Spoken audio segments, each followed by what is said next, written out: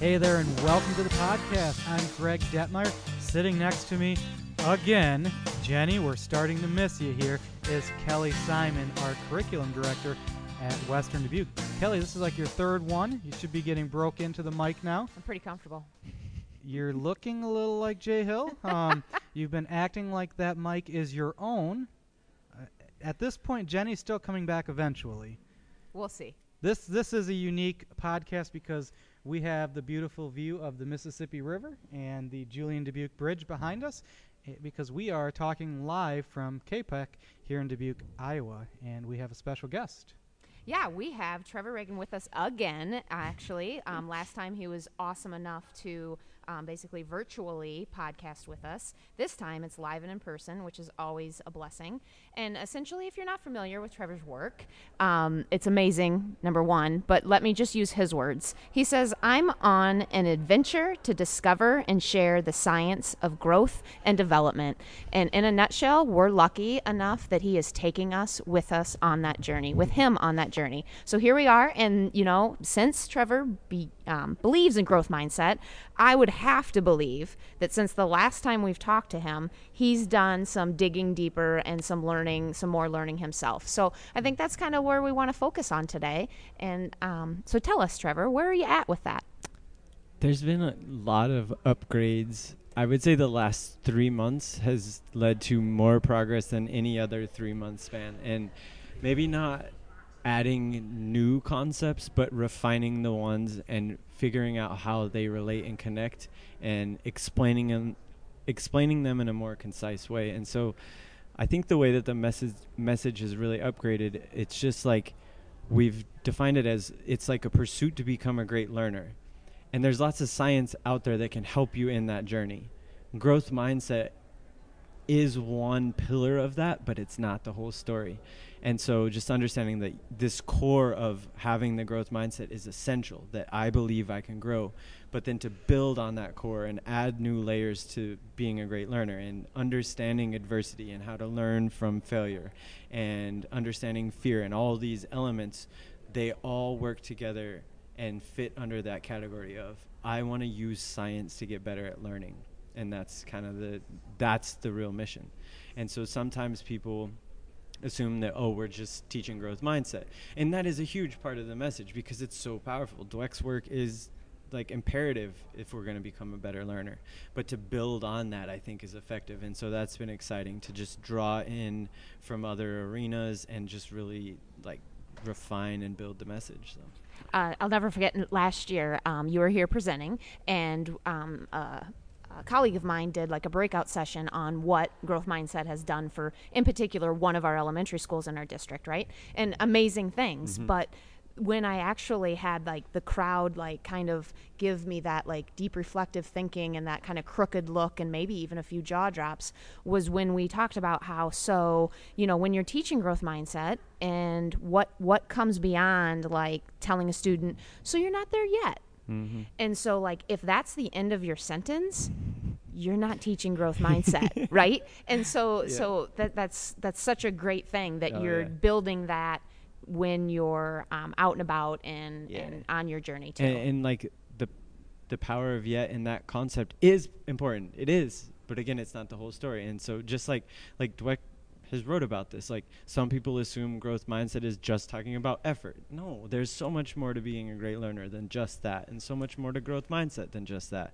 And so, like, really digging into this stuff and then sharing those principles in a way where two things hopefully happen. People understand it and they're like, oh, that's what it is. And then even more important than that is now I know how to run with it. And so I think it's easy to get hyped up for this stuff because on paper it sounds good, it's motivating and exciting, but then to really understand, like, this is what it actually is and this is how I implement, like, that's where we really need to focus. So that's what I've tried to do, especially of late. And that's awesome. It like you said, it is easy to like leave a conference or something like super pumped up, or after reading a book, it's like watching a Rocky Balboa movie, right? And then it's like, I'm gonna go run 5 miles, and then you get like 100 yards, and it's like, holy crap, this sucks. I signed up for boxing class. You need something to push through those times, and I feel like that last section in your previous breakout is kind of some tools and some tips to do just that. To within that failure, what should we be doing? What should we be feeling?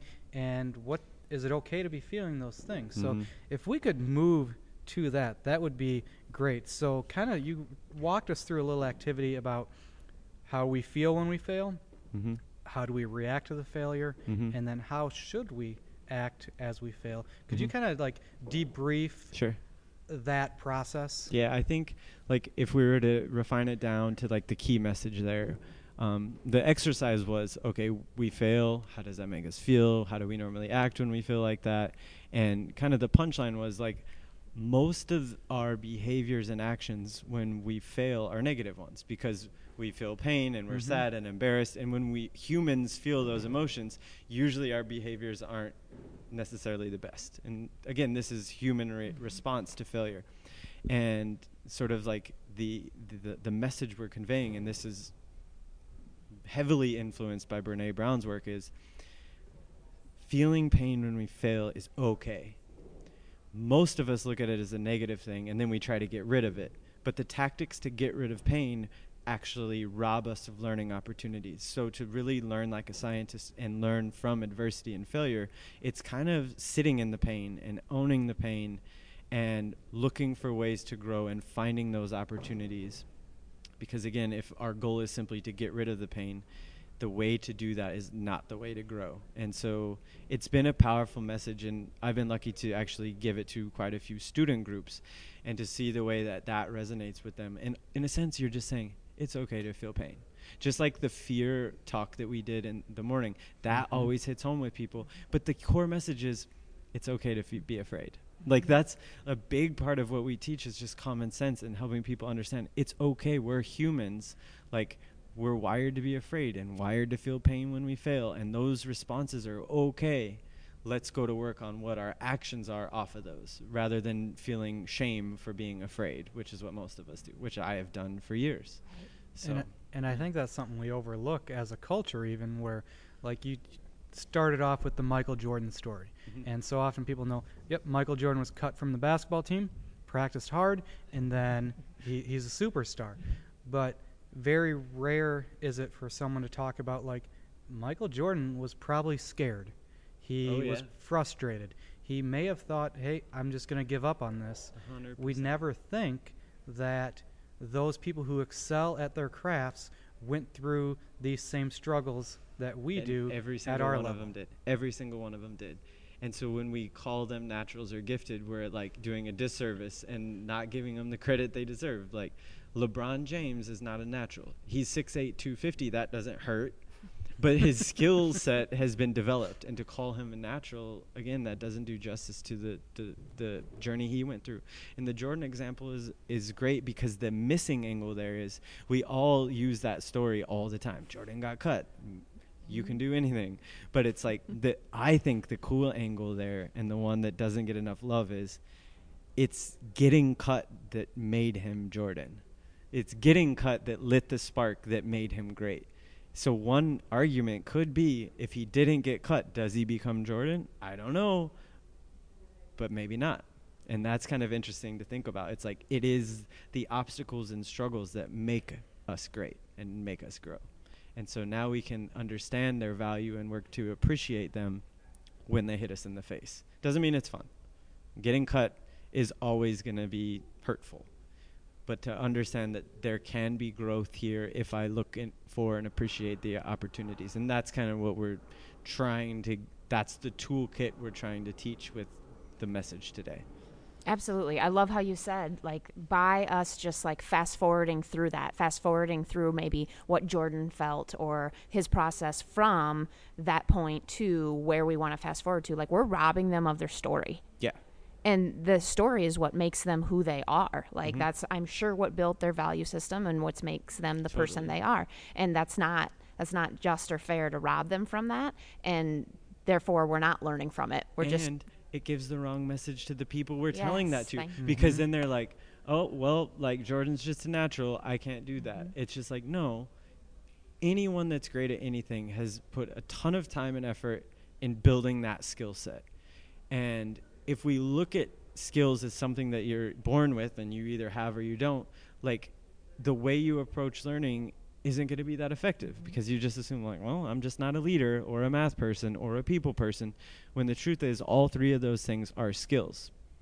So you can develop friendliness and leadership and speaking and dancing and writing and shooting a ball. Those are skills, and it might take a different amount of time to learn it, but we can acquire way more skills than we realize, and not only acquire them but get really good at stuff. And that's the truth.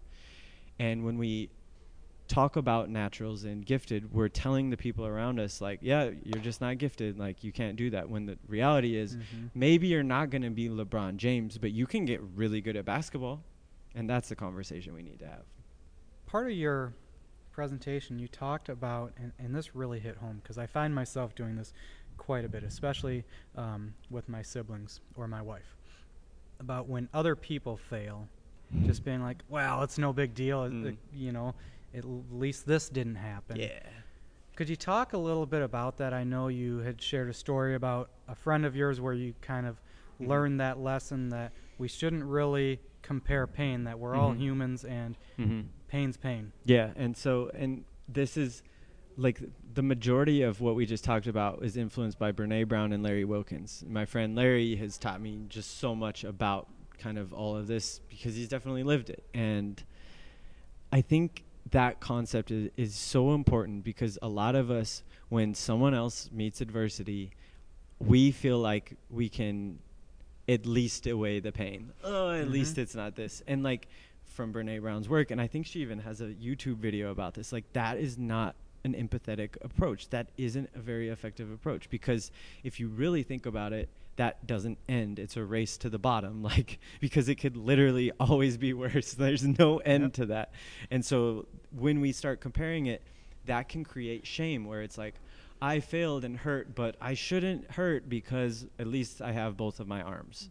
It's just like that creates shame. And so I think the upgrade is to realize like, no matter what arena we operate in, this is what I learned from Larry, people are people, pain is pain, failure is failure. It's okay to hurt if you lose a game or fail a test or get dumped. It's okay.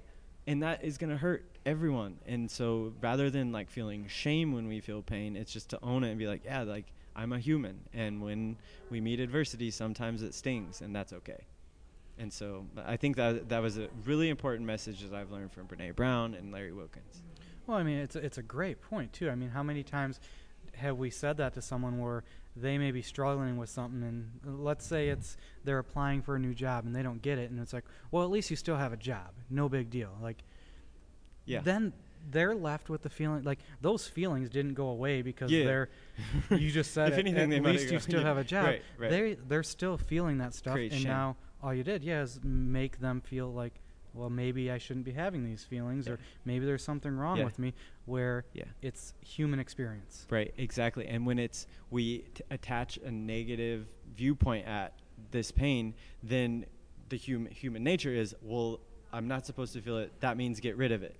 And again, the ways to get rid of it are you numb it, ignore it, offload it, hide from it, and all those things rob us of opportunities to grow. It's all coming from this perception that pain is a negative thing. And again, this has all been a huge eye-opener for me, where when I meet adversity and I've used to feel sad or discouraged in the past, I was like, I'm so weak because I feel this, when in reality it was, no, you're a person and you probably should feel this. It's okay. And so I don't know, I think all of this is like a fun journey for me because as much as I can, I try to like walk the walk. And I try to like challenge the things we teach. So I talk a lot about the upgrades that we've made over the last 6 months and even year, about how we use different language and how we try to build more empathy into the message. And so it's been fun to kind of stumble my way through this. Well, I think that's what makes it, that's what, to give you more credit, separates you from maybe some others, that you're willing to make your journey vulnerable and a part of what you're teaching us. You know, it's not like, well, I've had it right from the start, now just shut up and listen to me. And that's not at all what it's about. It's the very, very, very true opposite. And I would assume that's for sure what helps you connect with your younger population, your kid population, so much more. So you mentioned earlier that you present to both adults and students or student athletes quite often. Maybe a random question, but one that I'm dying to know. What's your more receptive audience? Between just parents or students and teachers? Or adults, just trying yeah. to, yeah. I find that this really hits home with kids because you're kind of giving them permission and understanding of why they feel the things they feel. I've found that most groups are pretty receptive because most of the message is common sense, where it's just like, oh, yeah, I know that, but I just don't do it because common sense isn't always common practice. And so, like, I've found that people are super receptive. To be honest, the most receptive group I've ever worked with was the group that I work with in Kansas inside of a prison. Like, off the charts, most receptive and engaged. 5 minutes in, asking questions like, how does this work? What does this mean? And it blew me away. So they have been the most engaged and curious, which was incredible. But I have found that regardless of age or if it's in the education world, business, sports, people are pretty curious because the way we present it is like kind of uncovering some truths about like, hey, this is why you're afraid of stuff. And it's like people are kind of curious, like, like I have an amygdala, and that's what it does. Sorry to be rude. I didn't mean to be on my phone, but I was looking up. Larry actually has a website that he just launched, and he's working on teaching this message to people in poverty. And he's doing incredible work. He's writing some blogs and getting it started. It's called mindsetmatterscd.wordpress.com. And I cannot thank him enough for how much he's taught me over the last year. And so I just wanted to give his website some love. Absolutely. That's awesome. Yeah, awesome. You spoke a little bit about things we can do when we fail, starting with, I believe it was accept it. What are some strategies or ways we can go about doing that? I think the best tools that I try to implement and kind of like the end of that were those 3 questions. And we said, like, when we fail or face a challenge, we call it a jungle tiger moment. When that stuff happens, 3 questions to ask yourself. What can I learn from this? What's great about this? And what would a scientist do? And if you ask and truthfully answer those, most of the time you can find and appreciate the opportunity, regardless of what that adversity or obstacle is. And so those are like the tools to help us focus on and find opportunities rather than just dwell on the result. Because when you dwell on the result, you're only going to worry about like the negative thing or even the positive thing. And if you only care about the outcome, only care about the result, like those things can matter, but if that's the only thing that matters, you miss out on all the opportunities to grow, all the good things, all the challenges, and the things that can help you learn. And so those 3 questions I think are powerful tools. I try to use them a lot. Could you tell us a little bit about what do you mean when you say think like a scientist or so act like I a think like scientist? the easiest way to explain that is scientists, number one, are excellent learners. It's what they do. But look at how they approach learning. Step 1 is they have outcomes and results that matter. And so they really care about curing cancer or colonizing Mars or doing whatever. There is a vision. They don't just go to the lab and go, I just want to learn today. Like they have, like, there's something that they pursue. So there is an outcome that really matters that they take seriously. But a scientist knows that outcomes are a reflection of the process.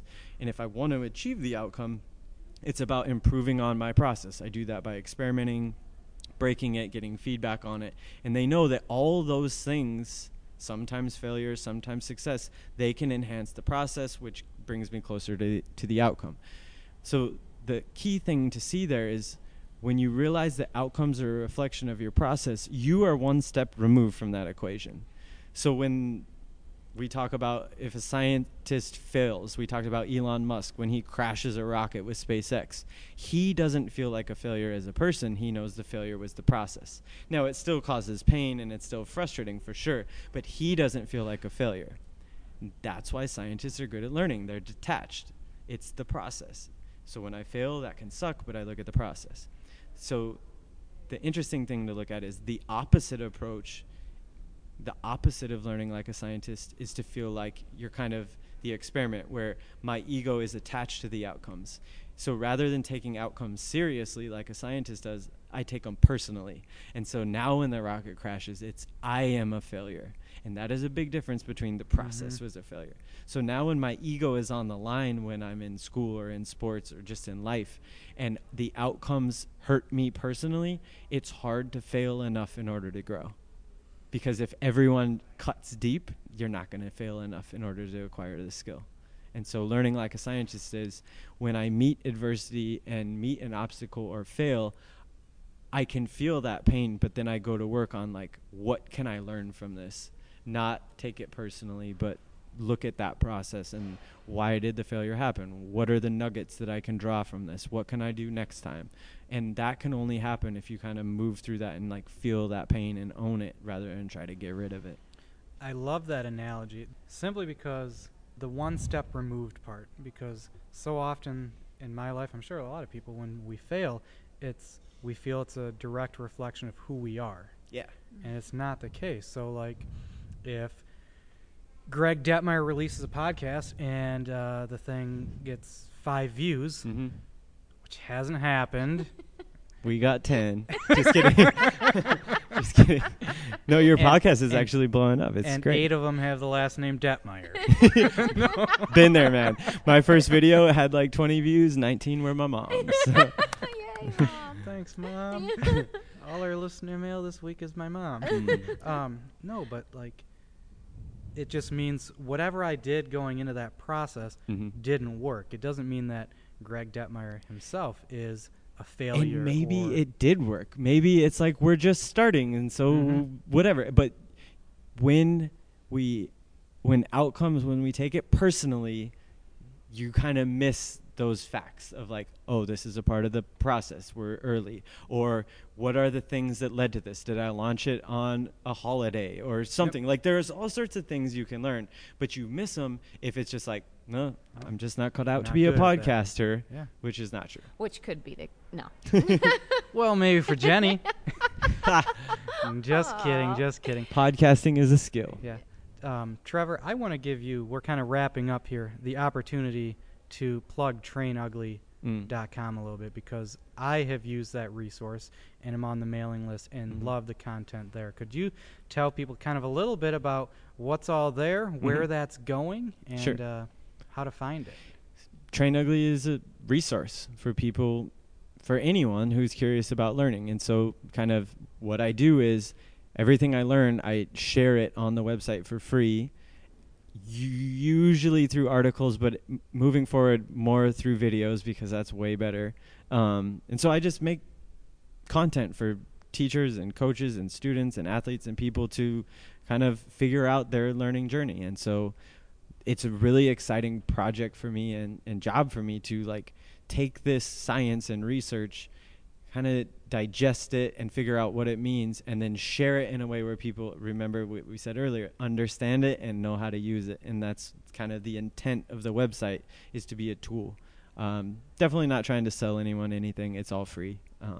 And moving forward, the aim for the next year is to really double down on the videos and crank more of those out, because I think it's really an effective way to teach and share. And so like I caught myself writing all these articles, which are kind of easy to do, but I myself don't even like to read articles. So why am I sharing articles? And so I'm going to double down and try to crank out more videos because I think they're effective. And the videos that are found there are good, like great free videos. Sometimes you watch a video and it's like, yeah, I can see why that was free, but yours are good. Like the graphics, the audio, the visual, it just works. Appreciate that. It's awesome. Appreciate that. Absolutely. Cool. Kelly, anything else? No. This is your last time at the mic for a little while? Says who? Jenny will probably won't have something to say about that. You can't do a mic drop because it's on a stand, unfortunately. Do not throw the mic. No, it's been an amazing experience. I got to tell you guys, I mean, I'm sure many of you have gotten the chance to hear Trevor in person, meet him possibly. But I have to say, if you haven't, like, watch the videos. It's the real deal. Like there's no hidden in the content. You know, there's no in the person. It's not like, oh, and then I met him. Never mind. Like that's not it. So that is your best, free, most easily accessible. Like laying in bed at night. Give yourself these doses, okay? Because we need it, and we need it often. And watch them 852 times, because it's literally how much some of us need it in order to make the changes that maybe we need. Wow. And he is the real deal. He says, and you say in all your presentations, hey, here's my contact information. And Trevor emailed me right back. So if he's going to email me back, he'll email just about anyone back.